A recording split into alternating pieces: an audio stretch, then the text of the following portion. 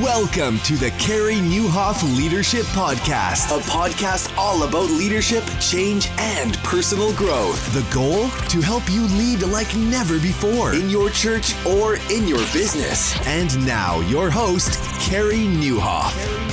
Well, hey, everybody, and welcome to episode 217 of the podcast. My name is Carey Nieuwhof, and I hope our time together today helps you lead like never before. Well, there's nothing like going back to the very beginning, and those of you who've been around for a while know that episode number 1, my guest was Andy Stanley, and he's back. He's got a brand new book called Irresistible. It's all about reclaiming the original Christian faith. I think you're going to find this conversation fascinating. Andy was extremely generous with his time, and we do a deep dive, not into just the message of his new book, but also talking about how he's responded to the critics and some other personal aspects of leadership. I think you're going to love this episode. And make sure you check out his new book. In fact, we've got something kind of cool for you that we're going to tell you about at the end. So Andy talks about chapters that got deleted from the book just for length. And we'll show you at the end of the podcast how you can actually get your hands on one. So that's always kind of fun. I don't know about you, but when I watch a movie, I love the deleted scenes almost as much as the ones they kept in. So hang on to the end of the podcast. We'll show you how to get that. And in the meantime, thank you to everybody who made the recent release of my book, Didn't See It Coming, just far more than we ever dreamed or imagined. I mean, all 3 top spots in Christian leadership for much of September, most wished for book, most gifted book, top 3 new releases. Why like top 3 for one book? Audiobook, hardcover, and Kindle. You guys have crushed it. Now, if you haven't got your hands on Didn't See It Coming yet, hang on, because we've got a contest that we kind of threw into the mix for this week. So if you haven't picked up a copy, here's what we want you to do. We want you to go out and get a copy. And if you post it to social, Facebook, Instagram, or Twitter this week with the hashtag Didn't See It Coming Book, just Didn't See It Coming Book, make sure you hashtag it. We will randomly draw 10 winners for a $25 Starbucks gift card. So basically, the book's free. So what we need you to do, we want you to go to an old school bricks and mortar store to pick up the book, okay? So like Barnes & Noble or that kind of thing. Take a picture with you and the book at the bookstore, and then hashtag it, Didn't See It Coming Book. We'll randomly draw 10 winners. You'll get $25 worth of Starbucks if you win. And we're pretty pumped for that. Next week, we have another contest coming up. That's for all of you who have already bought. So this can be a lot of fun.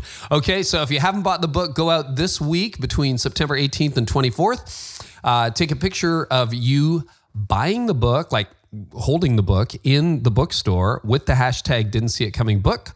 And you will perhaps be one of 10 people who get a really nice Starbucks gift card. Hey, got a couple of things I want to tell you about too before we jump into the conversation with Andy. A lot of you have been using Trained Up, and some of you have been, you know what, I really have to figure out a new way to train people at our church. That's what trainedup.church is all about. It puts your training online. Well, there's a couple of brand new things that they're introducing. First of all, the money back guarantee is now on for 90 days for all new customers. So that will give you 3 full months to try out and use the product completely risk-free. And one of the things I love about Trained Up is it works for churches that are small and like, I don't have time to record videos, but we got to get everybody trained. Boom. Like within 1 minute, you can be training your volunteers once you've signed up because they've got hundreds of pre-built video courses ready to go. But if you lead a church like, say, North Point or something like that, and you're like, no, we do everything custom, you can do everything custom too. All right. They've got a free demo. They'll walk you through. It takes about 15 minutes. Here's a second change that they've done. They now have free coaching and support to every customer, not just those on certain price plans. Okay. So free coaching, free support, 90-day money back guarantee. And they're going to throw in 10% off for life because you listen to this podcast. So head on over to trainedup.church, and on checkout, use the coupon code CAREY. You will get 10% off for life. So just enter CAREY and you've got that discount. So head on over and check out trainedup.church today. Well, I'm very excited to have this conversation with Andy Stanley. He's written a fabulous new book called Irresistible. I hope you get your hands on it. Happy launch day, Andy. And here is my conversation with Andy Stanley. Well, Andy, welcome back to the podcast. You helped us get this thing started. Thank you. I know. And you have been so extraordinarily successful. And it's because other than me, you've had great guests, you have great content, you have great content and insight, Carey, and you've added so much to, the leadership conversation, not just within the faith community, but in all the communities. So way to go and congratulations on your success. Well, I don't know. It would have been the same journey without you on about 50 levels. So thank you, Andy. I really appreciate it. I know how busy you are, and you're going to help a lot of us today. So I want to focus a lot of our time today on your book, which comes out actually, if this all goes the way it's planned, it'll be the day of release that this episode airs. So it's launch day, theoretically, in Irresistible World. Brand new book. You've spent, I think, how long did it take you to write this? Because it's not a light book. A couple of years. A couple of years of actually working on it. Then, of course, some years before that, thought put into this. And you know me, and 7 or 8, maybe actually about 9 years ago, I made some changes in my communication style. And so I thought it was time to talk about it and talk about it to a broader audience than just church leaders. So I really think about the audience of this book being thoughtful Christians, whether they're church leaders or leaders who just love the local church, but just thoughtful Christians as we think about our culture, the changes that have taken place, and our new opportunities. So. Yeah, and it's definitely got a point of view, and we're going to dig into that. Can you tell me why you decided to write it? Because it's very different than Deep and Wide. Deep and Wide is about how to do church. This is really about our faith. Yeah. After 9/11, they're known as the New Atheists came out and wrote all their books about religion, that religion is dangerous, and Sam Harris and Richard Dawkins in particular, and the late Christopher Hitchens. Became rock stars on university campuses. And it's not that everybody has read their books, but their ideas, which are not necessarily new ideas, they got new life. And as I was listening, it was probably 9 or 10 years ago, I was listening, I think it was Sam Harris, but to be honest, I can't remember. But these are the kinds of things he talks about frequently. This particular speaker was at a university campus and was dismantling the Bible. I mean, just ripping it apart. And the crowd went wild. And as I sat there listening, I thought, this is so unfortunate because this speaker, along with the New Atheist and people who are skeptical, share an assumption with Christians, with committed Christians, that is not true. And the assumption is that as the Bible goes, so goes Christianity. Or another way of saying that is that the foundation of our faith is a text. The foundation of our faith is a Bible. Well, that has never actually been the case. But because of the way we're presented with our Bibles as children, and because of the way that pastors and preachers preach and teach and leverage the Bible says, the Bible says, the Bible says, and because of the Reformation and sola scriptura, we have been drawn away from the actual foundation of our faith. So as I listened, I thought, the fatal flaw in our faith is that we have a bit of a straw man faith that we don't know is a strong man, and it makes Christianity a big, fat, rich target for people. And my concern, and you know me, Carey, my concern isn't me and you, or even probably most of the people listening to your podcast. My concern is the next generation. Yeah. So I decided, you know what? I want to talk about this. I want to bring some old things back to life. I want to reach back into some things I was taught 30-something years ago that have served as the framework for my preaching and teaching. But I think for many people, this is new stuff, even though it's old stuff. And so I wrote this book. So it really is for thoughtful Christians who are concerned about their children, their grandchildren, and the next generation. When you think about Sam Harris and Dawkins and Hitchens and people like that, what do you think some of their stronger points are? Because I know you well enough to know you don't like straw man in an argument. So if you're skeptical, what is resonating with the skeptic? And they're like, Hitchens is right, Christians are wrong. Well, there's for the most part, they're scientists, and science. And there, in my mind, there's no conflict between science and religion. Science, we just figure out how God made the world, how God created the world, and how God makes the world work.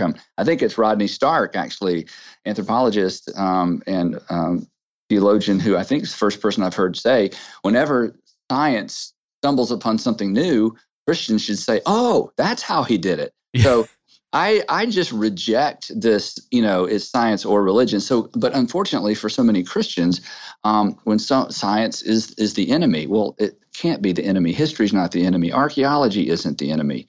So their strong points are, I think they shine an appropriate light on some of the not so thoughtful parts of our theology and our not so thoughtful approaches. I love this Sam Harris quote. I use it all the time. He said, we should pay attention to the frontiers of our ignorance. And that's absolutely true.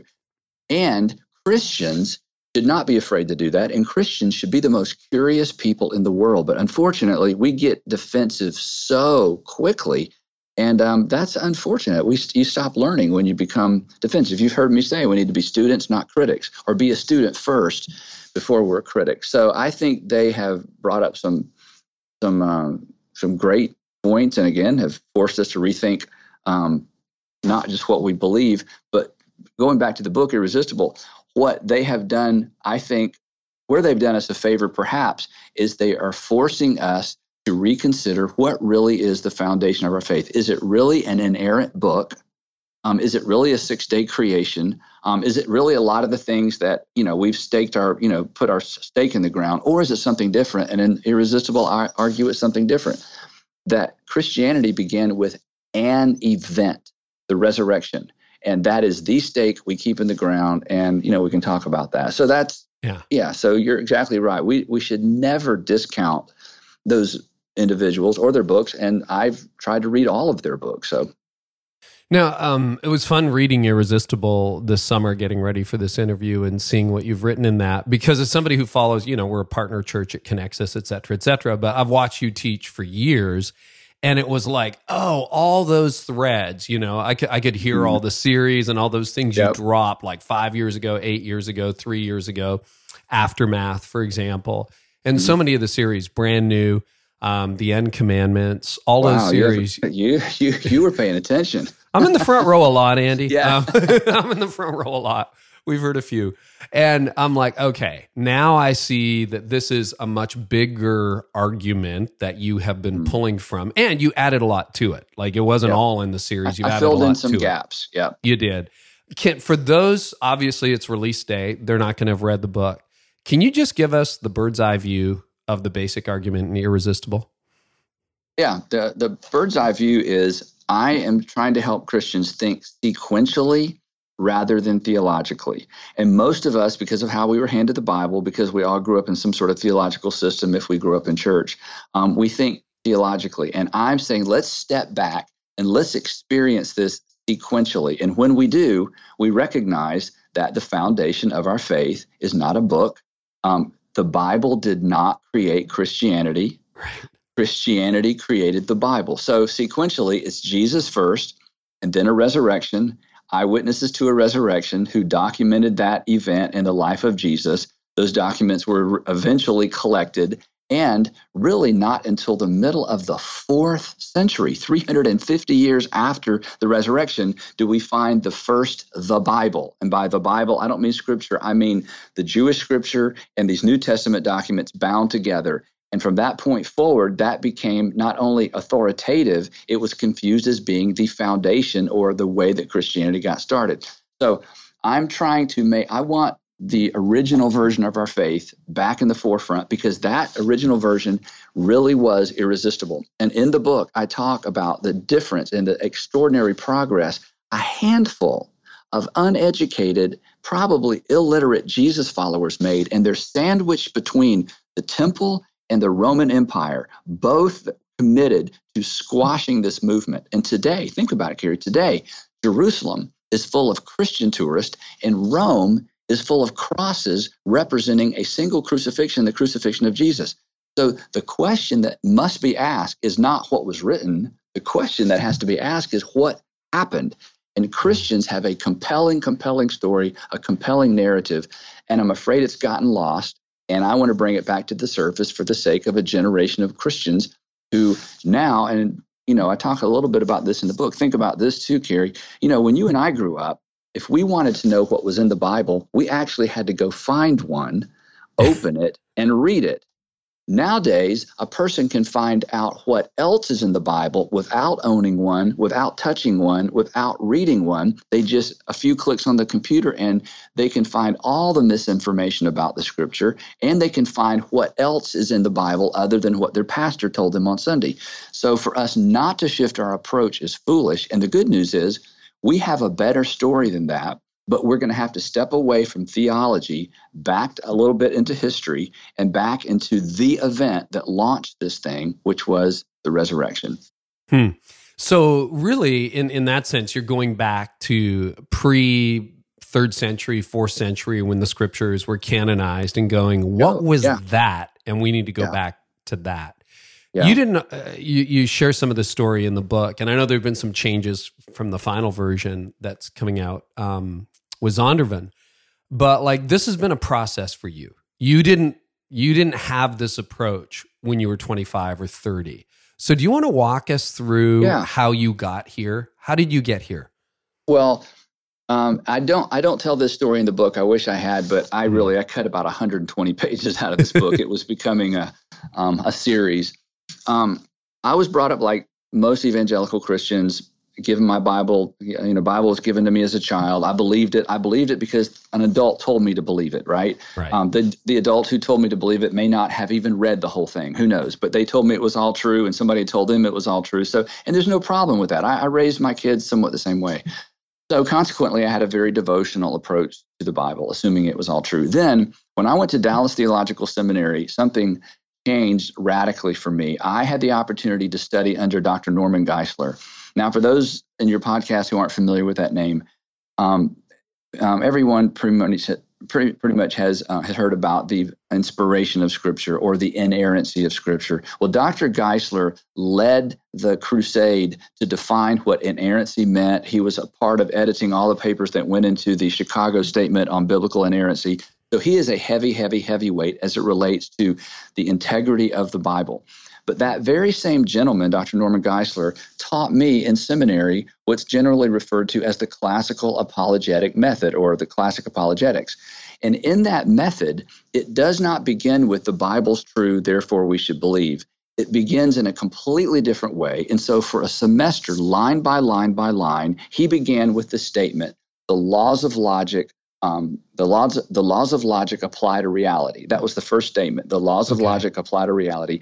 And line by line, thought by thought, built a case all the way to the resurrection of Jesus, and consequently, the authenticity and the reliability of the Old Testament.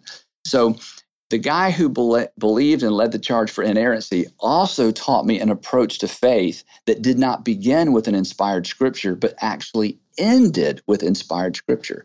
So that approach became the framework for my preaching and teaching since I graduated from seminary, honestly.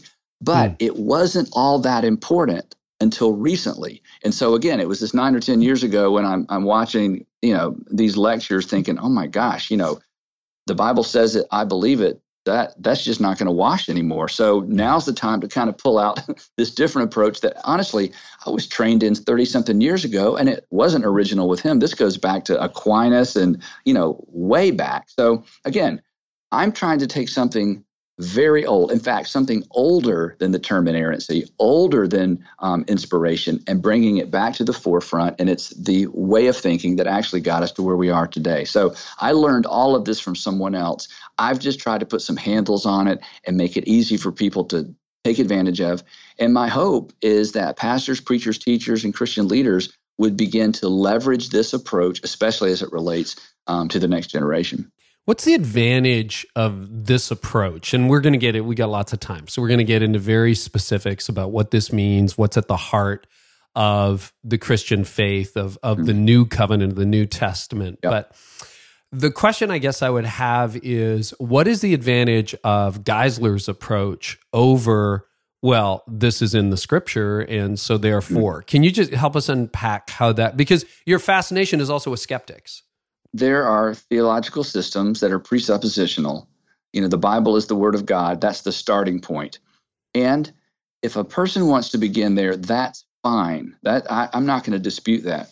But I would say to that person, What are you going to tell your son, your daughter, your grandson, your granddaughter, your great-grandson, your great-granddaughter when they come back and say, well, actually, the Bible has contradictions and errors? Is the conversation, does it go no further than, no, it doesn't? The Bible is the Word of God. Before I've read it, it's presuppositional. And if that's their theology, I'm not going to argue with them. I'm not really concerned about them. I'm concerned about a different group of people that presuppositional theology, especially. I don't want to start dissing different theological systems, so I'll stop there.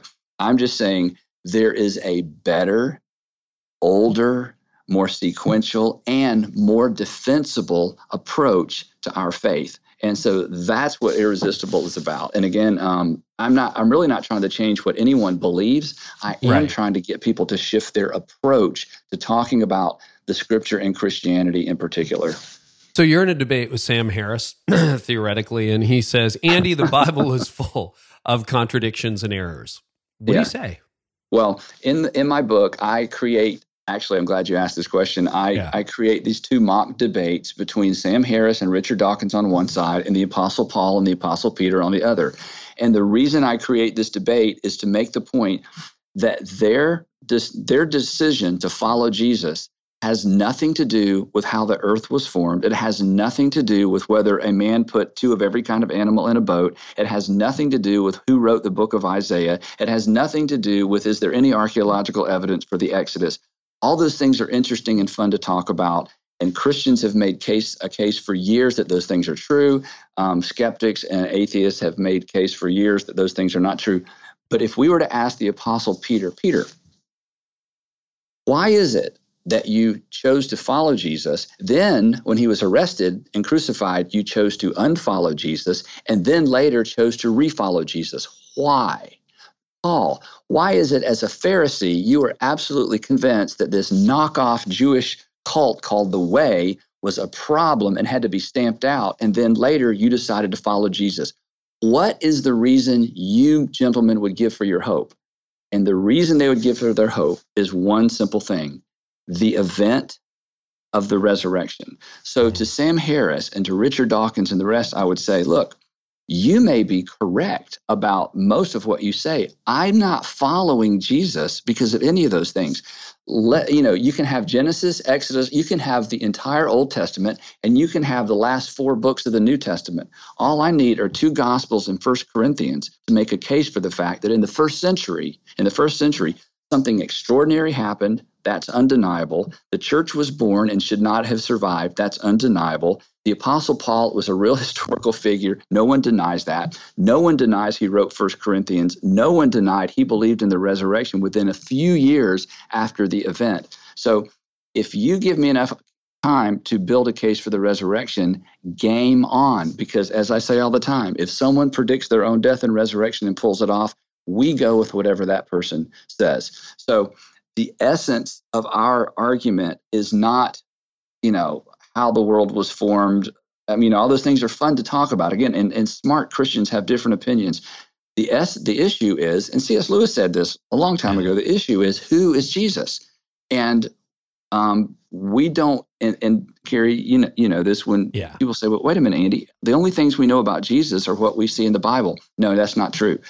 The Bible is a collection of ancient documents. The reason we know about Jesus is because a guy named Matthew told us, Mark told us, Luke told us, John told us, James, the brother of Jesus, told us, Peter told us, and Paul told us. So it is not one witness. It's not one book and one source. It is multiple sources that have been collected for convenience sake and bound together. Now, nothing I've just said is new or original. But I want the average thinking Christian to re-embrace those ideas as the foundation for why they believe what they believe. It is a more endurable faith because our faith is, in fact, robust and endurable. So I know you talk about this a bit in the book, but inerrancy and inspiration have come up a couple times so far in the conversation. Yeah. Can you just say a little bit more about that? Like when you think about that, is there anything different here, or like what are your thoughts on that? Our modern notion of inerrancy is a modern notion. And I'm not saying it's not true. I'm just saying that this doesn't show up until way, way, way after even the Reformation. that the issue for the early Christians, say 1st, 2nd, 3rd century Christians, the issue for them was not, is Scripture inspired? The issue for them is, which of these documents is actually Scripture? So because we're thinking sequentially, we have to keep in mind that our modern notion of what inspiration is and our modern notion of what inerrancy is are modern notions. And I'm not arguing they're incorrect.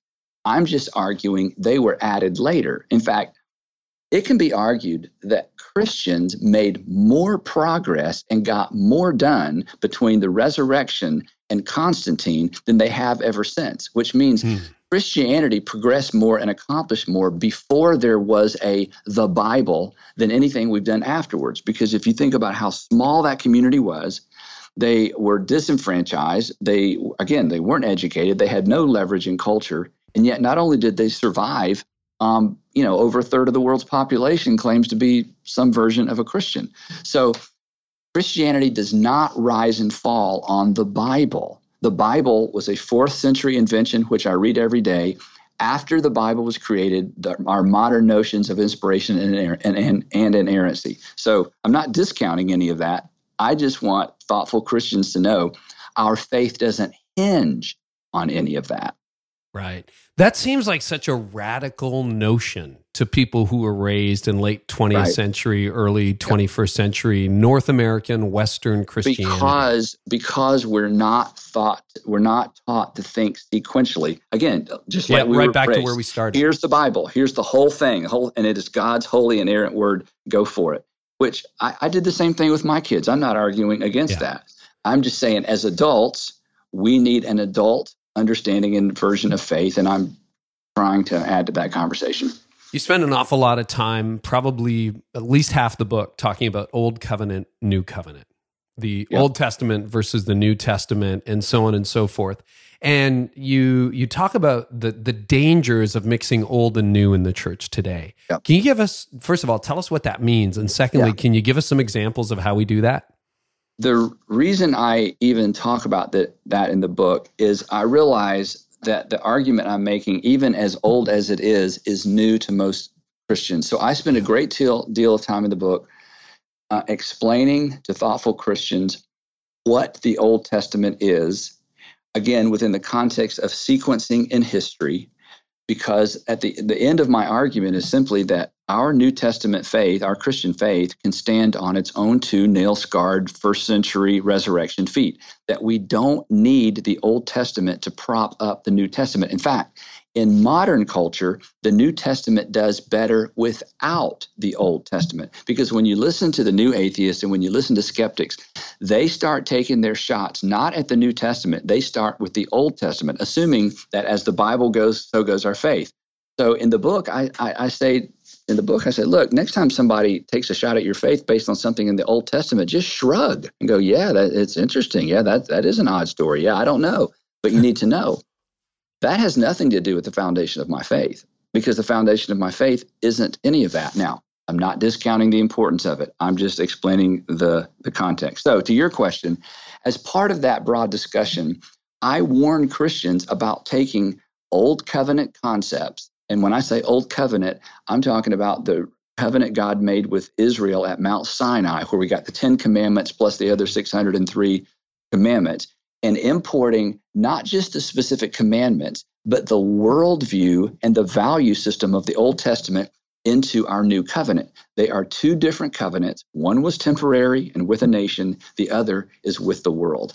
And unfortunately, one of the things that makes us so resistible is any time we import Old Covenant ideas into our new covenant Christianity, it dilutes the message and it dilutes the effectiveness.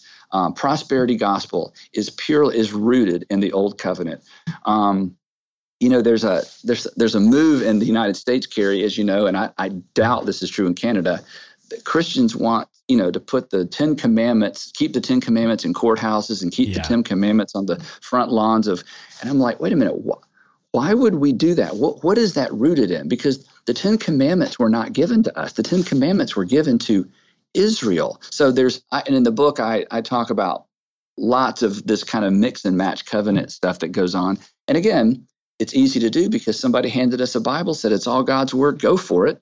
And we just started looking for promises here and there and statements here and there. But the Old Covenant and the Old Testament context and value system is not. It's so different than what Jesus introduced. So much so that, as you know, in the 2nd century, there were theologians, and one in particular, who thought it was two different gods. And Christians today, when they read the Old Testament, they're like, well, how do we reconcile these two? Well, in the book, I reconcile the two for Christians to say, you know what? In the Old Testament, which they didn't call it the Old Testament, we find God the founder. He was founding a nation.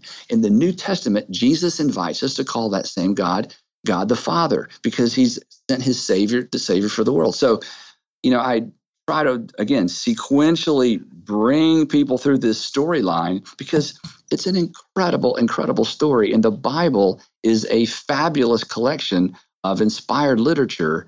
But if we're not careful, if we mix and match, again, we become more resistible than we need to be.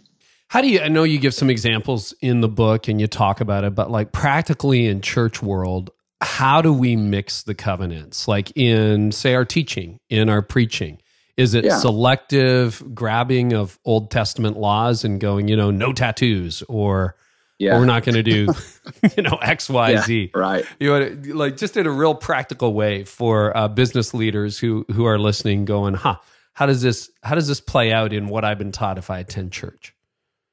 Well, I don't know the short answer to that question because I spend a lot of time in the book answering that question. You do. But again, it goes back to what we understand the Bible to be.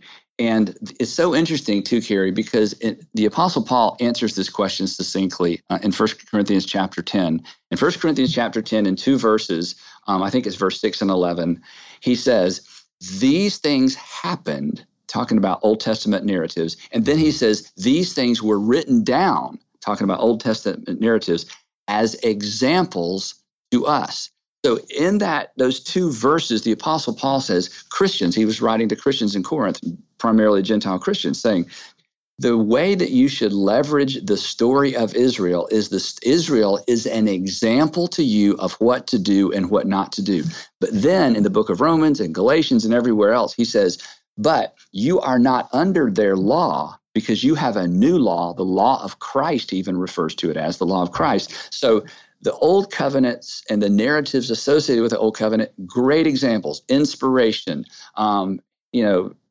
God's faithfulness. God can be trusted. God keeps his promises. But in terms of specific application, all the New Testament applications are tied to Jesus' New Covenant command, which was to love others as I've loved you. So that's a little bit of the distinction I talk about in the book. But unfortunately, most preachers and teachers ignore that distinction. And again, they mix and match and pull things from all over the place. You use the word in Irresistible, you use the word unhitch, which I've heard you preach through before as well, that Christians ought to unhitch themselves. Yep. It created a bit of a stir on Twitter, if you remember that moment. Yeah. Do you I remember those moments. How Marcion was somebody, and I understand you even had a chapter that didn't end up, but how is what you're arguing different from Marcionism? Well, he believed there were 2 gods to begin with, so I'm not polytheist. There's that. When we look at God's activity, let's start at the beginning. God appears to Abraham. I wish that all Christians basically would hang the entire Bible on these 3 hooks. God makes a promise to Abraham. You're going to have a family that becomes a nation. Through the nation, I'm going to bless the whole world. And the story begins.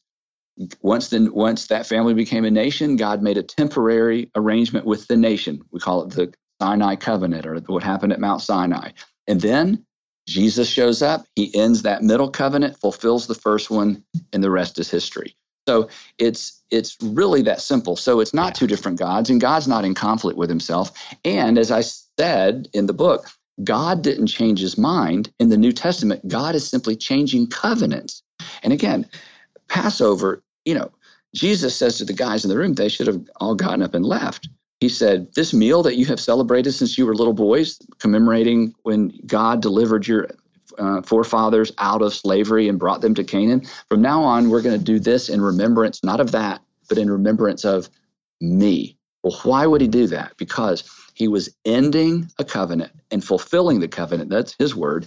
And he was inaugurating, as he said that night, a brand new covenant in his blood. So it was the closing the door on one and opening the door on the other. It was the end of a temporary and the beginning of an eternal covenant that was a fulfillment of an unconditional covenant that he made with Abraham. So essentially, that's our story, and that's the Bible. So there is no conflict. And again, when understood sequentially, it all makes fabulous sense. In fact, that's what makes the story so remarkable, that over the course of so many thousands of years, it's the story of our redemption. But now that we have been invited into the new covenant, we have no business dipping back into the old one. In fact, that's the book of Galatians. That's most of the book of Romans. That's what Paul went apoplectic about. Anytime somebody tried to bring the old into the new, he's like, wait a minute, the author of Hebrews is so extreme. If most evangelical pastors simply got up and put in through their own words what the author of Hebrews says about the Old Testament, they would be considered a heretic, because the author of Hebrews says the old covenant is obsolete. Jesus said it will eventually disappear, which August the 6th, the year 70, it disappeared. The Roman soldiers, the 10th Legion, breached the walls of Jerusalem. The temple burned down, and ancient Judaism disappeared and was never resurrected. So again, it's sequential. It's fabulous. It's amazing. It fits together. But we have better promises. We have a better covenant. Our covenant is the culmination and the fulfillment of what God promised Abraham all those years ago. Now, so how do you handle the Old Testament then? For example, for preachers, I think it was last year, the year before, you did a huge series on David's life called David. Yep. You preached on it recently. So it's not a question of never ever go there, never ever preach it. So what do you do with it? Like, how do you handle the Hebrew Scriptures? You handle them. We handle them exactly like the Apostle Paul told us to. These are examples that we find principles, but not promises. We find principles, not practices. We find principles and examples of valor and courage and faithfulness to God, all of those things.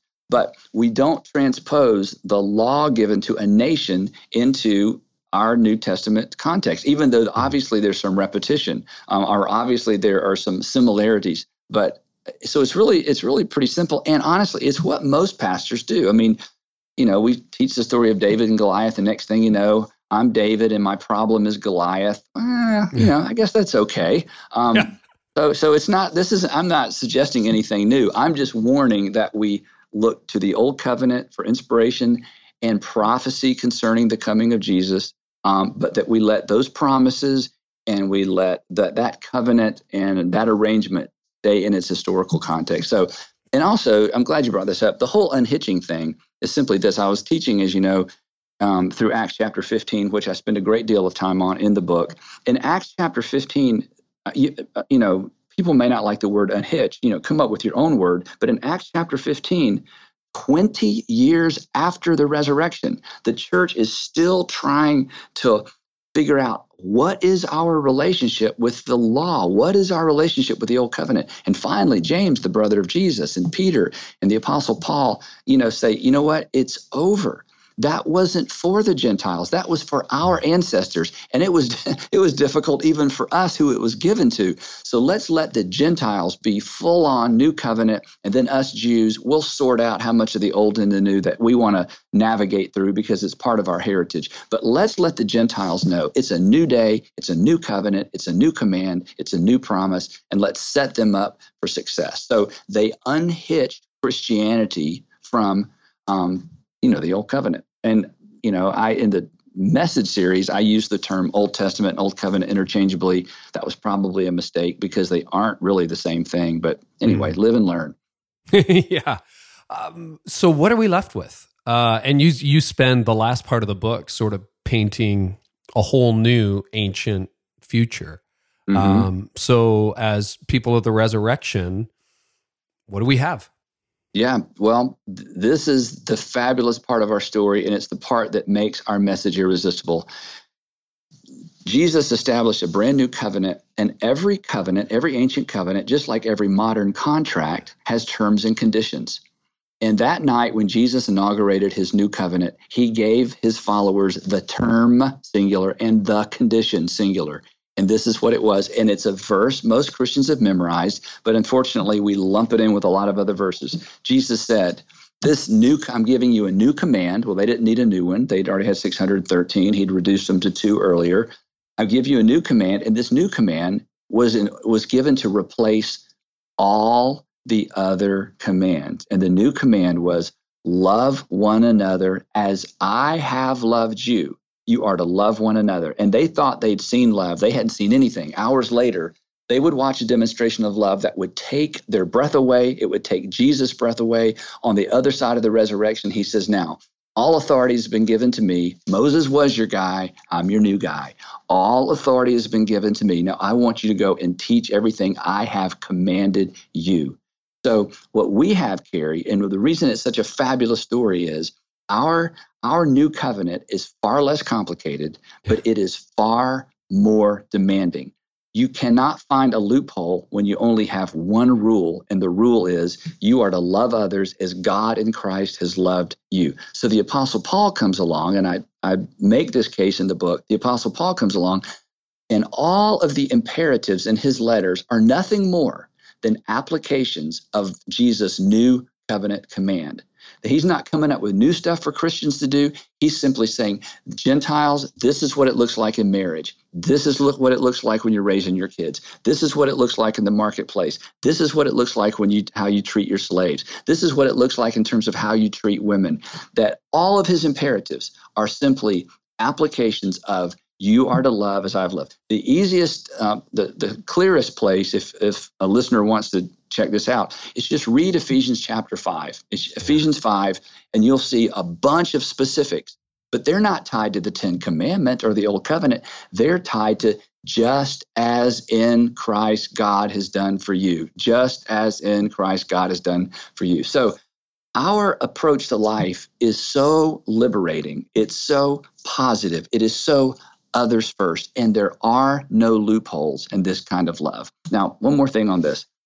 When I talk about this, the feedback I get sometimes from skeptics is, Andy, that's just too loosey-goosey. Just love everybody. Yeah. We're just all supposed to be love, love, love. It's so, I'm going, wait. You don't understand. Jesus didn't say, love the way you think you should love, and he didn't say, love the way you've been loved.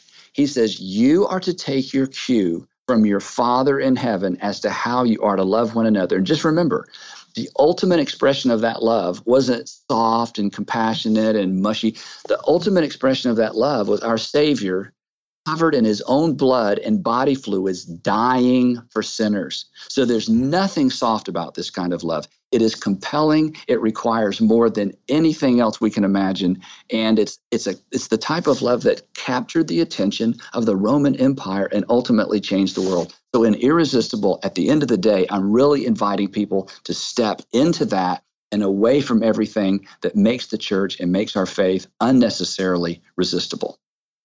Why do we miss this? Like, as I read through the book and I've listened to your teaching, and anybody who's followed Andy's teaching even for a little bit, you're going to know the one another stuff. You've talked about this again and again and again, and about love and the platinum rule and the whole deal. And it's very convicting. It's very transformative. But why do you think we have hung on to the old covenant, the mixing, the legalism, the Phariseeism? Why is that so appealing to Christians? Well, part of it is, again, the way the Bible was handed to us and explained to us as children, number one. Number two, the question, what does love require of me, is so compelling. It's terrifying. Yeah. Again, there are no loopholes. It's much easier. It's a terrible question, Andy. I'll just be honest. It's much easier to have 10 rules and 12 rules and stipulations, because give me 5 rules and I'll figure out a way to make them work to my advantage, but it's going to cost you something. But if at every juncture and every relationship and every transaction, I'm to ask the question, okay, what does love require of me? It's so clear. It's so clear. So I think part of and when that becomes the driving force of your life, Carey, as you know, you lose control. I mean, we've never really had it, but at that point, suddenly you have to keep your hands wide open. Your possessions aren't your possessions. Your time's not your time. Your life is not your life. And Jesus says, exactly, that's it. Did I not model that for you? I mean, the last night with his disciples, he washes their feet. He says, I've done this as an example. And if you ever think you're a big shot, you just remember this night, the night that your rabbi washed your feet. And then, of course, the next day they watch him die. Then they see the resurrected Savior and they're thinking, oh my gosh, this man washed my feet. And in that moment, they lost all their excuses. And in that moment, we lose all of ours as well. When you think about your life over the last, since you, as you said, changed your teaching over the last 9 years or so, or whatever it is, and as, what does love require of me, as that's become really one of the questions you ask over and over and over again. What has that changed in your life? Oh, What's wow. different today? Well, this journey for me personally, and I tell this story in the book, actually, I was, chapter. Oh, it is. Yeah. Chapter 20. Yeah. Oh, wow. Yeah. Yeah. Because of the way I was brought up, I was very judgmental, and I was very judgmental because I was a very good person, the way I measured goodness. And I talk about this whole idea of vertical morality, and vertical morality is, as long as God's happy with me and I'm keeping God happy, things are good. As long as God's good with me, it doesn't matter if you're good with me. And so I grew up thinking, if I'm moral and I'm generous, then me and God are great. And I hope everybody can catch up with us someday. And I was really good at keeping all the rules. And there was an event in my life I talk about in the book where, and this was many years ago, God just got my attention and brought up all this crap that this very Pharisaic approach to Christianity that I had embraced and really had inherited from the system I grew up in. So that opened my eyes to the New Testament in a way that I'd never seen it before. And of course, God continues to break a lot of that out of me. And every once in a while, Carey, and you know this, when you decide to follow Jesus, not every day, not every week, not every month, maybe not every year, but every once in a while, there's that nudge toward one more step of selflessness, one more step of generosity, one more step of keeping those hands wide open. And that's part of the journey. But again, we follow a Savior who gave up his life, not just gave up his life, as the Apostle Paul says, who died, who took his love to the point of dying, but not just any death on a cross. So again, in the shadow of the cross, we lose our excuses, and it creates the most compelling kind of life imaginable, the kind of life that even the greatest skeptic has to admire at the end of the day. Yeah, I think you hinted at this. You might have said it explicitly in the draft that I read, but in your early preaching, you said, I can't teach what I used to teach. And a lot of us have followed your teaching now for more than a decade. Is there anything, when you think back to the young Andy, whether that was student ministry with your dad or the early days of North Point, that, you're pretty famous for your principles. Is there anything when you're, purity paves the way to intimacy? I don't know. That one's been around for what? Student ministry days? It's been around a long time. Yeah. But are there, and I think that one holds water, but are there any? Me too.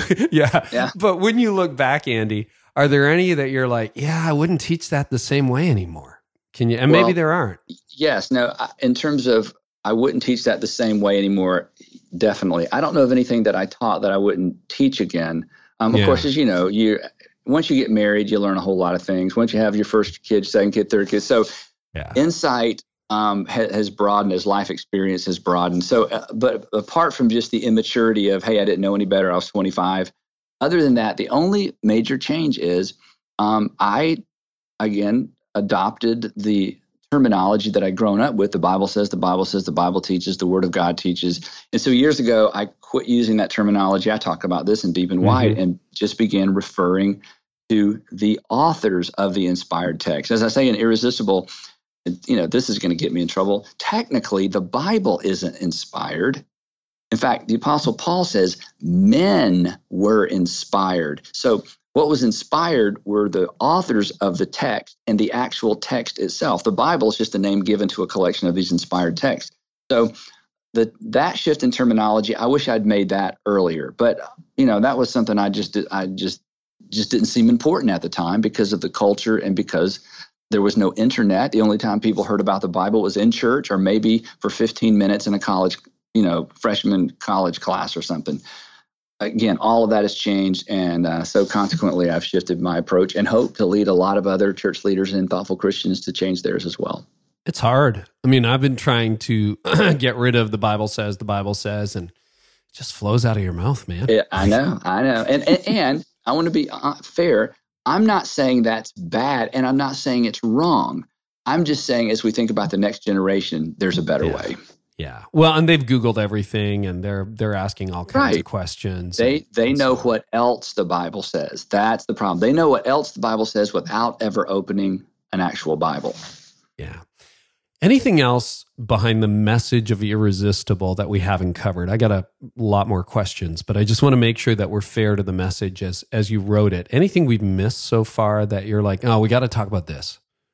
Well, practically speaking, one of the most important sections in the book as it relates to people who preach, teach, lead small groups, are in student ministry, middle school ministry, whatever it might be, is that the new covenant gives us a different answer or a new answer to the question, why? Why should I remain morally pure? Why should I tell the truth? Why? And the old covenant answer is because the Bible says we should, or even because God says we should.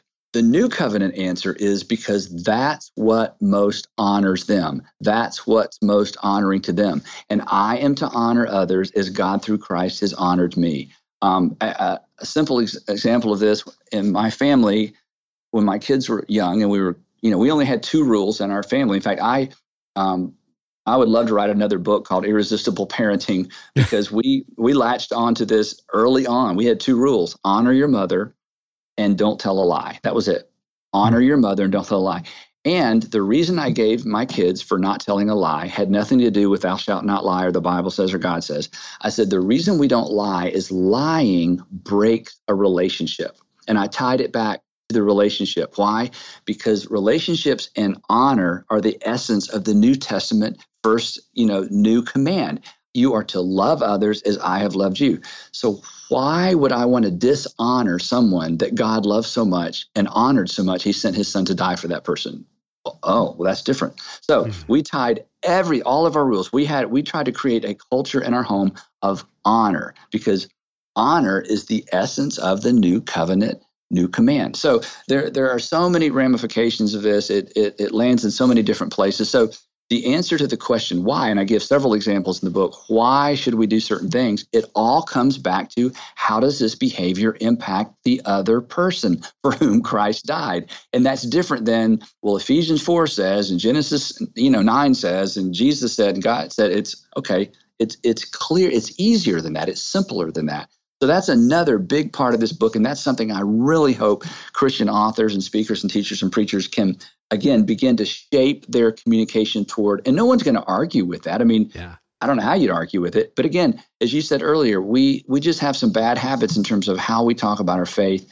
And again, when you think about skeptics and non-Christians, I mean, in our culture now, everybody's all for everybody's rights. I mean, this is a simple Christian message that actually originated with Jesus. I mean, the whole idea that God is love, that's a uniquely and distinctly Christian message. So anyway. You spend quite a bit of time in the book, and I know from your other teachings, talking about the decline of Christianity, the next generation walking away, etc. You also make the argument that you're pretty convinced it's because of this. Yeah. That they've been told the Bible says, they listen to Sam Harris, they listen to Dawkins, to Hitchens, and they're like, oh, well, I deconvert. You're fascinated by deconversion stories. Tell us what you're learning from them and how this, in your mind, helps. Yeah, I love deconversion stories, and I'm fascinated by them, whether they're books, blogs, rants, articles, editorials, whatever it might be. And the interesting thing, Carey, and you may take exception with this, but I've never heard a deconversion story that at the essence had anything to do with the essence of Christianity or who Jesus is. People have had bad church experiences and left. People discovered that there were contradictions in the Bible and left. People were told things about the Bible. People basically just wanted to do whatever they wanted to do and just did not want God consciousness to, kind of ruin their party, ruin their fun. So they just decided God doesn't exist. And all of those are legitimate parts of people's stories. But none of that, and none of those, and there are dozens of others, have anything to do with, is Jesus the Son of God? And did he demonstrate he was the Son of God by rising from the dead? That's really the only issue. Because if he's not, then party on. And if he is, everybody needs to sit up straight and pay attention. So again, this is why in the book I say we have made the church unnecessarily resistible, and we need to resist the things that make the church and make our message unnecessarily irresistible. And most of what makes us resistible are things we should be resisting because they're not core to our message, core to our belief system. So I love to hear those stories and love on the few opportunities I get, and I don't get many because, people know I'm a pastor and they're kind of scared of me, or they're so diplomatic. But on those occasions when I can get a person to talk about why aren't you engaged in the church anymore? What caused you to abandon faith? Honestly, it's never because I looked into it and I don't believe Jesus is the Son of God. I don't believe he rose from the dead. I've never heard that story.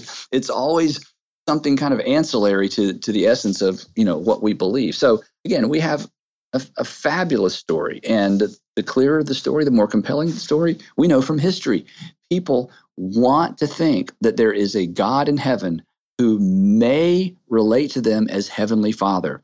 And people want to be in community where they are one another, where they forgive one another and share one another's burdens. I mean, the call and the desire for community is, again, at the essence of what the church is about. So it's just interesting and it's unfortunate, and the church has some work to do, but we know that.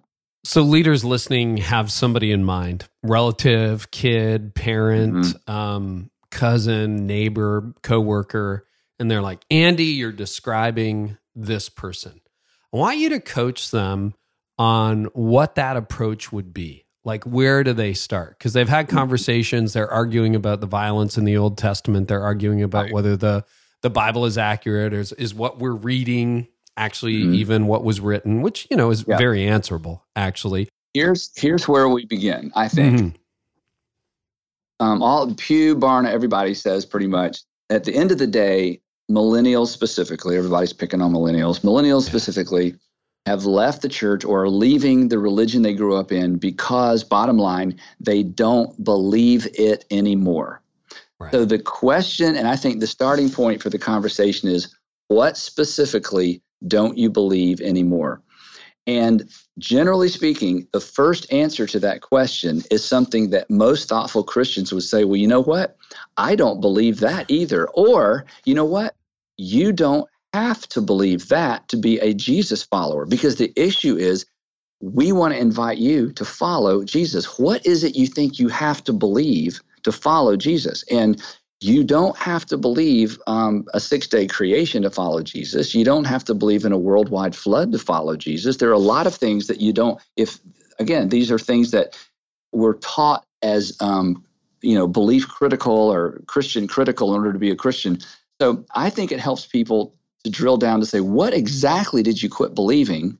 And is it possible to not believe that and follow Jesus? Because as you've heard me say, it's the statement I'm just saying over and over these days, following Jesus will make your life better, and it'll make you better at life. And I know you want to have a better life, and I know you want to be a better father and a better friend and a better boyfriend, and following Jesus will make your life better. Why?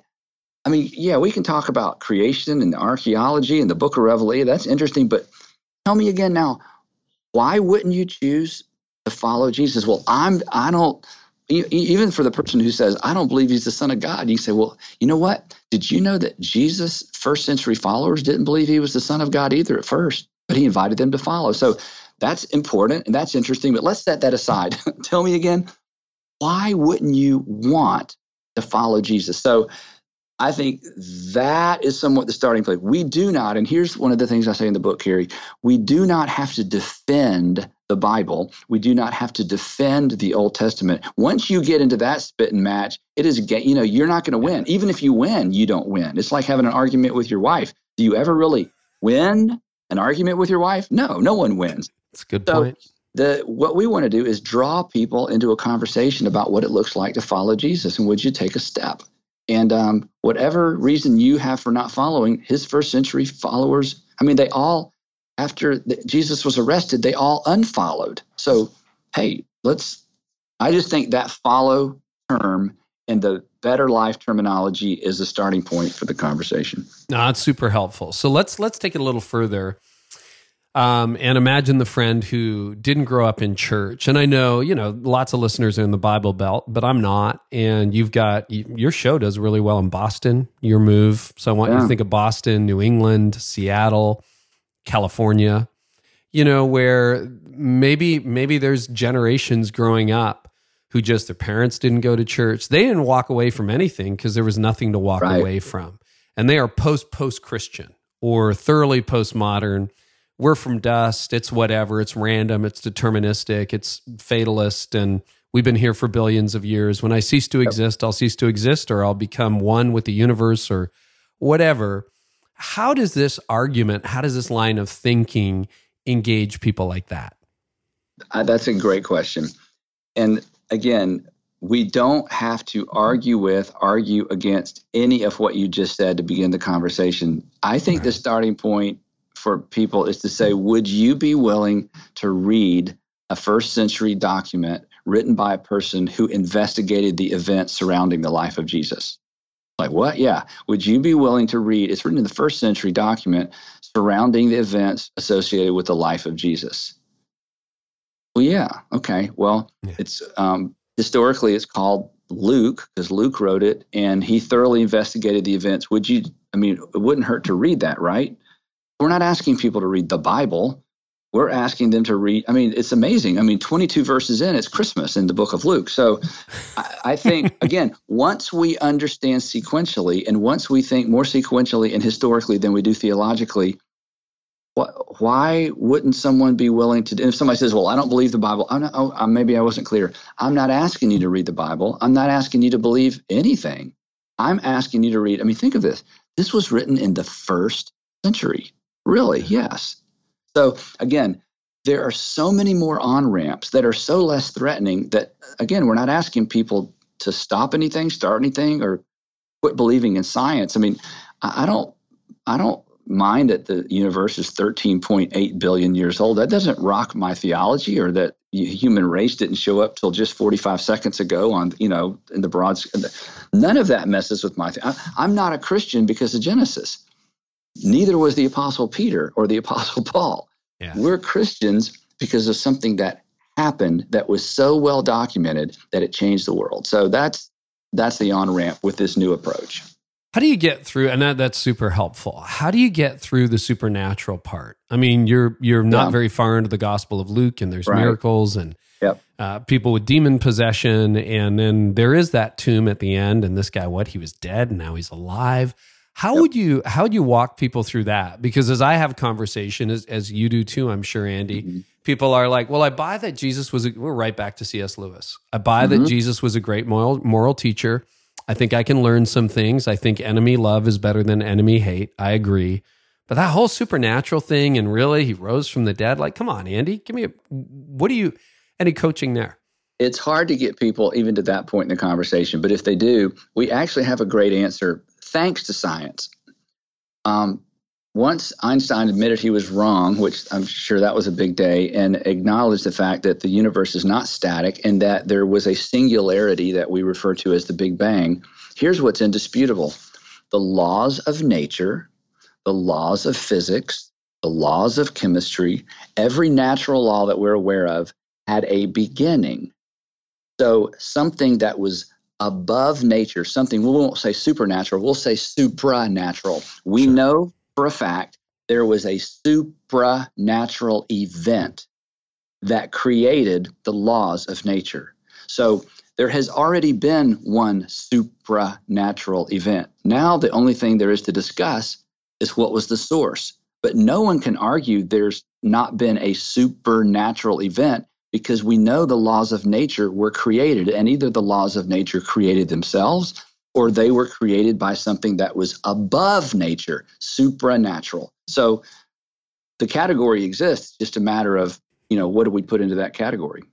That's fascinating. Good answer. And right back to Aquinas, right? The primary mover. Even pre-understanding all of that. Everything that has a beginning had a cause. Not everything has a cause. Everything that has a beginning has a cause. And we know the universe was cause. We know the universe had a beginning. So we can argue about what it was, but nobody can argue that it didn't have a cause. So Christians are just saying, we believe God, and atheists believe it wasn't God. But hey, we don't have to.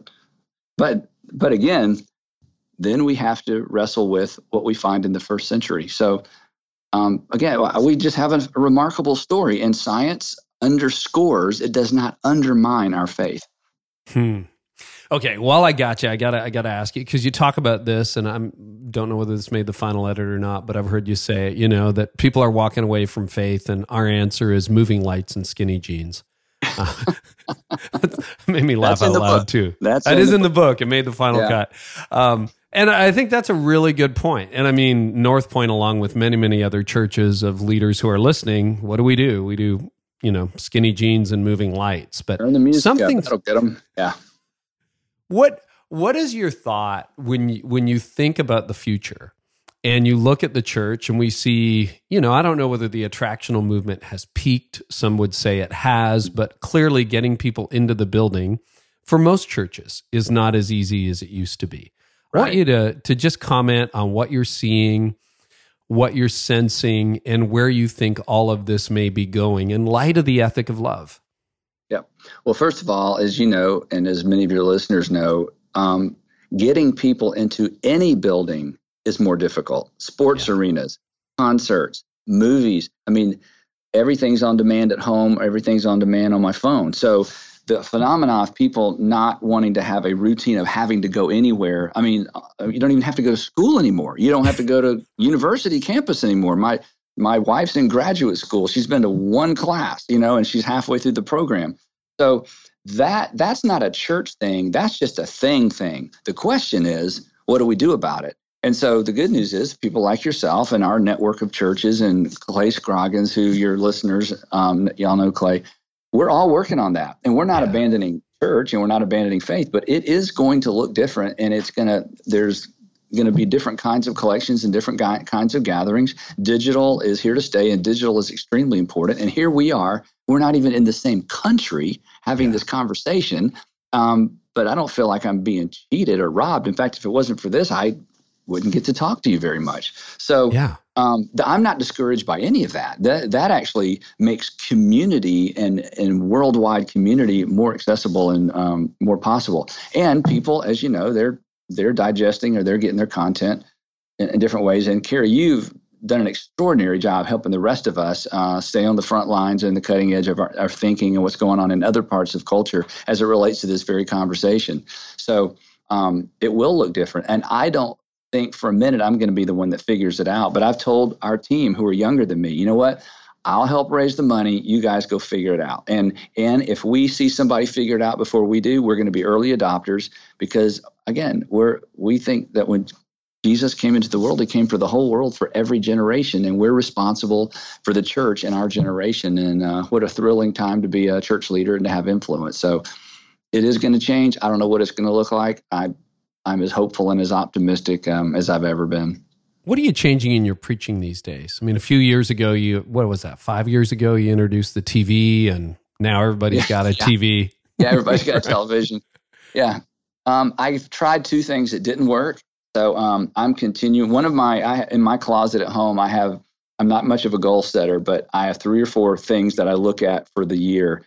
And one of them always has to do with my communication style. I'm never, ever, ever content. I'm tired of doing it the way I've been doing it. So I've tried some new things. They don't work that as well. Can you tell us what didn't work? People do. Just the way we've used screens or LED panels. Because I want to draw people into the text. It's so funny. I'm criticized for not being expository. Gosh, I underline words, I creep through the text, I put it all back together at the end. I don't know how much more expository you can get. But anyway, I love the tool of being able to pull people into the verses in the scripture because, I mean, that's where the power is. That's where the truth is. So I haven't found a better way to do that than to have that silly plasma sitting up there with me. But, I'll keep doing that until somebody figures out something better, or perhaps I do. I like being able to not have to use notes in a pulpit and all that. So I'm constantly trying to get better. And my son, my oldest son, Andrew, does a ton of stand-up comedy, and he has really challenged me, not because of what he said, but just watching him. I used to be very overt about trying to find a piece of what could be considered stand-up comedy in a message, not because I just want to get up and be funny, but if you're going to talk for 35 or 37 minutes, it has to be interesting and engaging, and humor is interesting and engaging. And watching him, it's just sort of, prompted me to, okay, Andy, don't just get buried in the text. Communicate. Remember who's on the other side of that camera, and remember who's sitting out in the audience. So I'm constantly trying to get better. How's he coached you? How has Andrew? No, he hasn't coached me. He's just so good at it. It's challenged me to. Because great comedians find humor in normal things. Yeah, and that's the kind of comedian he is. He's very introverted, and he just stands there and talks about normal things, and it's funny, like good comedians. And I'm like, you know what? I get up every week. That's your style. I mean, you've been doing that for years. I want to get better at that, and it just takes some intentionality. And the more intentional you are, the more in the moment it actually looks. That's the great thing about a comedian. They look like they're just talking off the top of their head. It's all scripted. But anyway, it's like Andrew, John Acuff. Every time I'm in the room with John Acuff, I'm like, man, you're just tripping over that stuff. It's amazing. Yeah. It creates some envy in me. I got to reread Enemies of the Heart. It's like, no, here we go. Yeah. Well, I can't. Yeah. Read through number 18, absolutely. Andy. Thank you. Yeah. Now, by the way, that's one of my favorite books of yours, Enemies of the Heart. Question for you, because, as you've shared this material over the last few years, there has been, shall we say, a little bit of controversy and some criticism. Is that fair? Mm-hmm. Yeah. What are you learning from your critics? And how do you handle that level of criticism? And just like, no, I'm going to keep writing, keep putting books out. Well, I tried. You answered one of the questions. I think there's always something to be learned from criticism. And generally for me, where the takeaway what I take away from the criticism is oftentimes my inability or my lack of clarity. I don't mind being criticized for something I actually said or actually mean. And some people are just looking for something to criticize, no matter what I said or meant. But there have been times when I just wasn't clear. And as you know, a few years ago, I said something unintentionally or came across unintentionally that I was being critical of small churches, which is crazy because we plant small churches all the time. But after I listened to it, I thought, you know what? For somebody in internet world, I understand. So the next Sunday, I got up and said to all of our campuses online, I apologize. I said, I am so sorry. Now, the funny thing was the people sitting in our churches had no idea what I was talking about because they weren't offended by it. But I understood my lack of clarity, and that's on me. So I'm pretty good at apologizing. I've had lots of experience, unfortunately. So there's always something to learn. Again, that Sam Harris quote, we should pay attention to the frontiers of our ignorance. That's the only way to learn. So, but does it eat at you? I mean, you talk to most people, they get criticized. What eats at me, this is maybe hard to believe, but I promise, what eats at me is that Christians are so insider focused and are so not curious and have such little trust. So here I've preached for 30 something years, hundreds and hundreds and hundreds of sermons. And Christians, especially kind of famous or not famous, but, professors, smart, educated Christians who've never, ever once commented positively on my other 500 messages, church planting, leadership development. It goes on and on and on, these cool things I've had a part of. And then I say one thing that they don't like, and it's kind of like, aha, we knew it. And then they, build entire blogs and articles around a statement or a misstatement. And it's so disappointing. I'm like, what? Jesus covered that. This is kind of based, this isn't just Christianity 101. This is like gentleman 101. This is journalism 101. So I'm constantly disappointed at the lack of, ethics sometimes, or just kindness among Christians.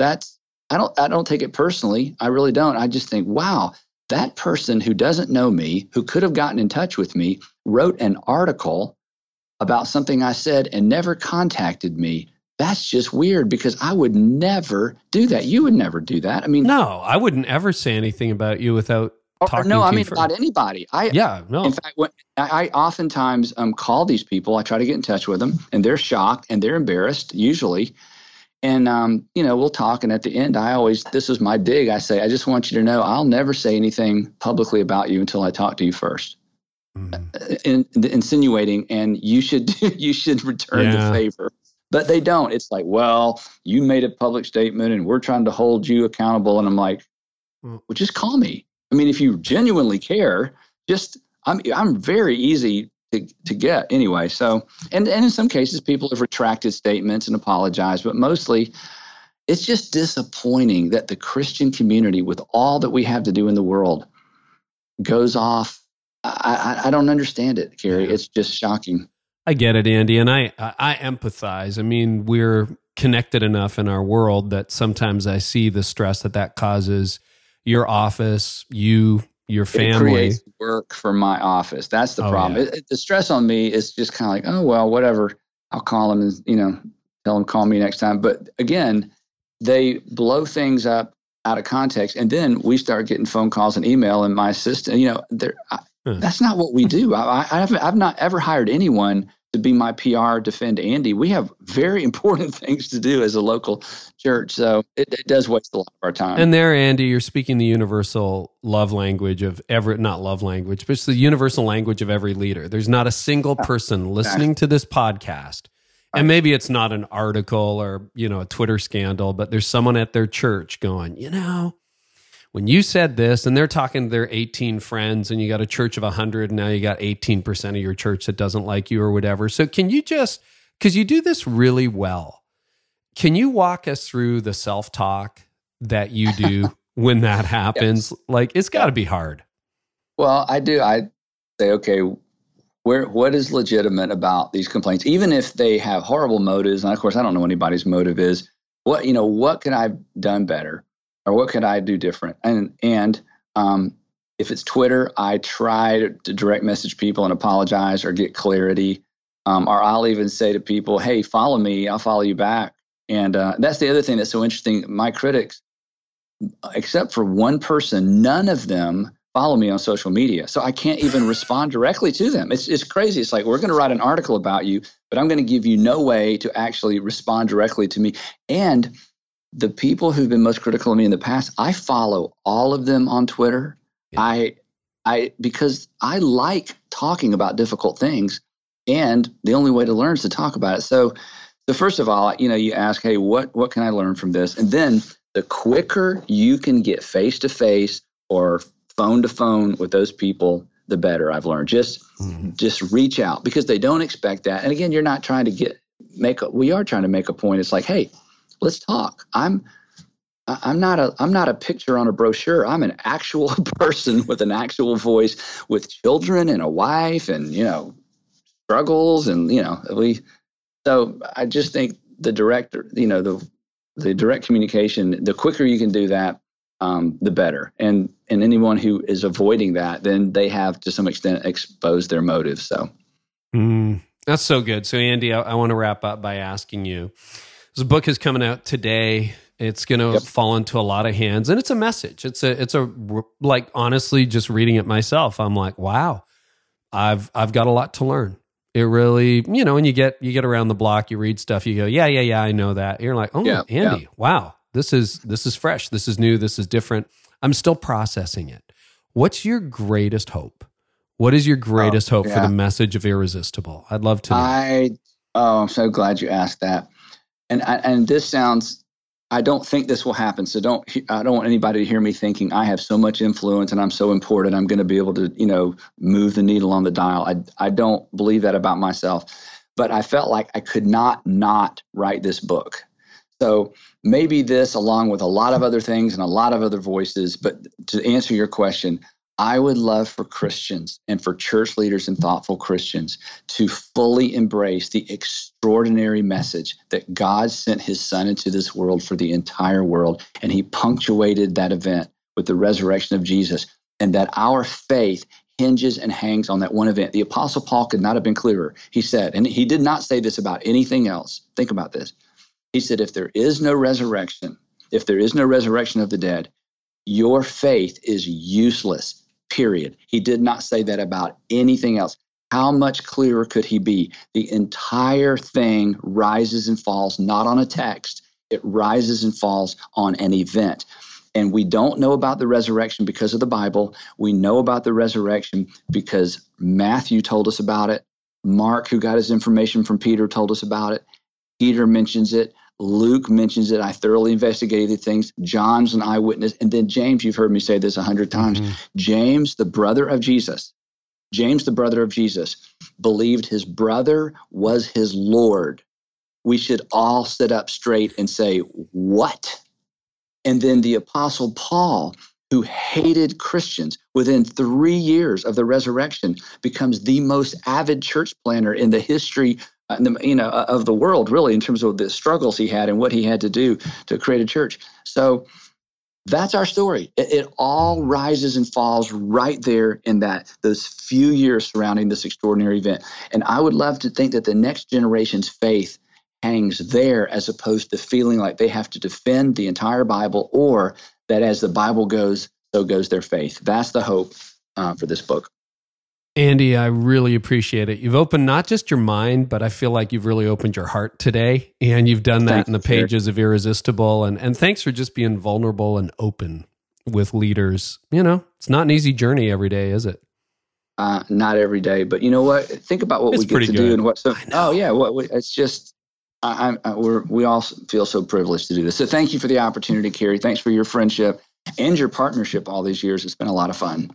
Yeah, it's been great. Andy, what's the website? Is it just andystanley.com to find out more about Irresistible? It's available absolutely everywhere. Just if you Google Irresistible and my name, you'll find it somewhere where your books, what is it? Something books are sold. Wherever books are sold. Wherever, that's it. Wherever books are sold. And I did the other thing is I've never done this except once. I actually read the book for the Audible account. I hate doing that. But I wanted people to hear this book in my voice. So if for those of you who don't like to read books, you'll actually hear my voice. That's hard, isn't it? I just did my book. I love maybe doing it was easy for you. Was it easy for you? Well, I felt like I was preaching the book, which honestly I loved because I'm passionate about this content. So I had an editor who kept correcting me. It's like, you have to read what you wrote. I'm like, I don't want to read what I wrote. Yeah, I didn't stick with the script. There's some extra commentary on the Audible version. Yeah. Oh, good. Well, that's good to know. Hey, and Deep and Wide Tour, before we go, do you want to talk about that? I think we're in California the week this comes out, the week of the book. Yep. Yeah, I'm in 7 cities this fall. And if you go to deepandwidetour.com, you can find all the cities, all the times and locations. It's a ticketed event, but I'm going to be teaching from the content of the book. Plus, the first session and a half is not in the book, so I'm super excited about some additional content. Yeah. And last year, as you know, we had great success, and so I'm looking forward to going back out on the road. And it's all new content, correct? Yeah. Same name, but all new content. Yep. That'll be great. Well, I hope it works out, that people can get to that. Andy, thank you so much. Look forward to our next time together. Oh, man. I just really appreciated what Andy said at the end, too, where, sometimes we do complain a lot in ministry, and he's like, Carey, come on. Can you believe we get up every day and do this? Andy, point well taken. Man, what a privilege it is to be able to do the things that we get to do in leadership, to play a little role in a big kingdom. Great perspective. And you guys are going to want to get more. So head on over to the show notes. You can find them at careynieuwhof.com/episode 217. And if you can't spell that, don't worry. Go to leadlikeneverbefore.com, Google Andy's name, and it will come up, or episode 217. You'll find it there. And guess what? In the show notes, we have the link to the missing chapter from Irresistible. Yeah, we'll give you one of the chapters that's cut out. So the link is there in the show notes, along with everything else that we covered in this episode. Remember, if you haven't picked up a copy of Andy's book, it is out today. Make sure you do that. And I'm not trying to break your book budget. Some of you joke about that sometimes. But I'll tell you, I'm so excited about the response to Didn't See It Coming as well. And remember, if you haven't picked up a copy of that yet, do that this week. Go to an old school bricks and mortar bookstore and take a picture of yourself with the book and use the hashtag Didn't See It Coming book. just didn't see it coming book. Use that hashtag pretty much every day, sometimes twice a day. We're going to be awarding randomly on Facebook, Twitter, or Instagram people with $25 Starbucks gift cards. So thank you to all of you who are going to do that this week. Next week, we're back with a fresh contest. And this is for all of you who have the book. So hang on, you're all included. Okay, we got more Starbucks to give away. We also have a brand new episode. Francis Chan is on the podcast. And Francis joins us in a really powerful and personal interview about why he left his megachurch, what he learned when he went on sojourns, kind of in, exile into Asia, how he came back, what he's been doing in San Francisco, and his battle with pride and fame. It's a fascinating conversation. Here's an excerpt from next week's episode. And I was like the young guy, and we're going to let this guy come and speak. And then I remember like the last night they would have like this victory circle campfire where they would share testimony. And I didn't have to be there, but I remember leaving my cabin and going to Victory Circle because I wanted to hear the kids say my name. Oh, wow. I wanted to just hear, gosh, I feel sick even saying this. I mean, that's what it came down to. I wanted to hear someone say, the speaker was so funny. And then he said this. And so I gave my life to Jesus. Yeah, it starts with that sense of, whoa, people are starting to know my name. So that's next week here on the podcast. Hey, you know that subscribing is free, right? So whether you listen on Apple Podcasts, Spotify, wherever you get them, absolutely free. Just hit the subscribe button. You will get this stuff automatically. And hey, earlier this month, we gave you what? 4 extra bonus episodes? Yeah, some of those were gold. Erwin McManus, Levi and Jenny Lusko. I gave you an inside look at a book launch. I don't know whether that one was gold, but the other ones were. And you get it all for free. We got some great guests coming up too. Scott Harrison from Charity Water, Rachel Cruz, Max Lucado, Patrick Lencioni, Levi Lusko is back, Larry Osborne, and so many more. I think you're going to have a great time over this fall. Hey, if this podcast has meant something to you, can you leave a rating and review on iTunes? We are pushing over, I think, 750 right now on the US iTunes store. So thank you so much for that. We really appreciate it. I read every single one of them. And don't forget to go over and check out trainedup.church. They've added some brand new features, 90-day money-back guarantee, free coaching at every level, 10% off for life. Trainedup.church to train your church. Get them on board with mission, vision, safety training. Use the coupon code CAREY. You get 10% off for life, CAREY, on checkout. Hey, thanks so much for listening, everybody. I know you will have found this episode fascinating. Andy is always fascinating and so generous with his time today. So thank you, Andy, once again. Make sure you go pick up his new book, Irresistible. And we're back next week with a fresh episode. Thanks so much for listening. And I hope our time together today has helped you lead like never before. You've been listening to the Carey Nieuwhof Leadership Podcast. Join us next time for more insights on leadership, change, and personal growth to help you lead like never before.